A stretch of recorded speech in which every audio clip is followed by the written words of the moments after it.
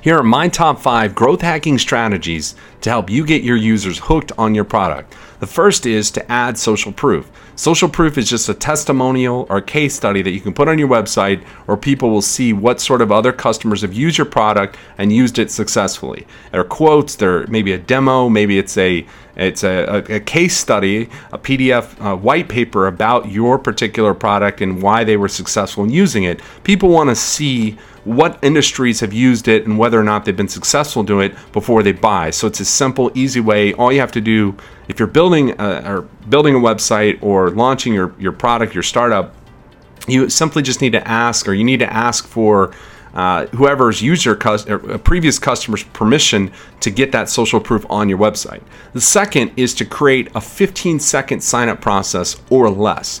No website now should take more than 15 seconds to sign up. And what I mean by sign up is your name, email at the very least, and the start of a credit card entry into your website. If it's 15 seconds or more, okay, and that seems very fast, well it is, then people, they bounce away, they jump off your website. And if you have a simple 15-second sign-up process that you've timed from various demographics you've tested, you can see whether or not your sign-up process is simple. It's an easy way to actually get people to buy your product quickly. The third is to build in social and viral tools.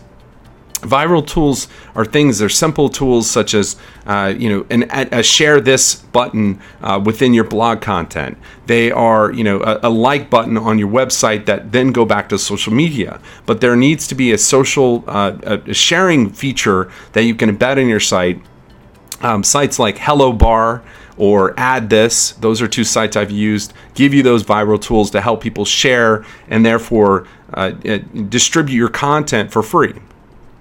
The fourth thing is to write content worthy of being shared. Now, I've said in previous lessons that it's about content, about creating thought leadership, but you've got to write content that you've researched, that you understand, that you believe will add value to that person's life, so they do share the content. So maybe that should be step 3 instead of step 4.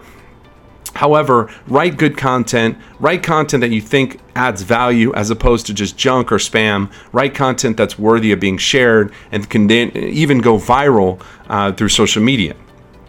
The fifth thing is do things that don't scale. And when I say do things that don't scale, I mean you don't always have to build out a special way to share your content. You can reach out to, let's say for example, Airbnb. When they first started back in 2008/2009, they actually, to get their first listings, scoured through Craigslist and found other people who were listing, or found people who were listing, their houses and their condos, etc., for rent. And they reached out to them and said, "Hey, why not put it on Airbnb? It's a great marketplace for leasing things when you're on the go." That was a tedious process on their part, but doing automated or doing manual things first can oftentimes lead to scale. And you should be willing as a founding team to do things that aren't always automated, right?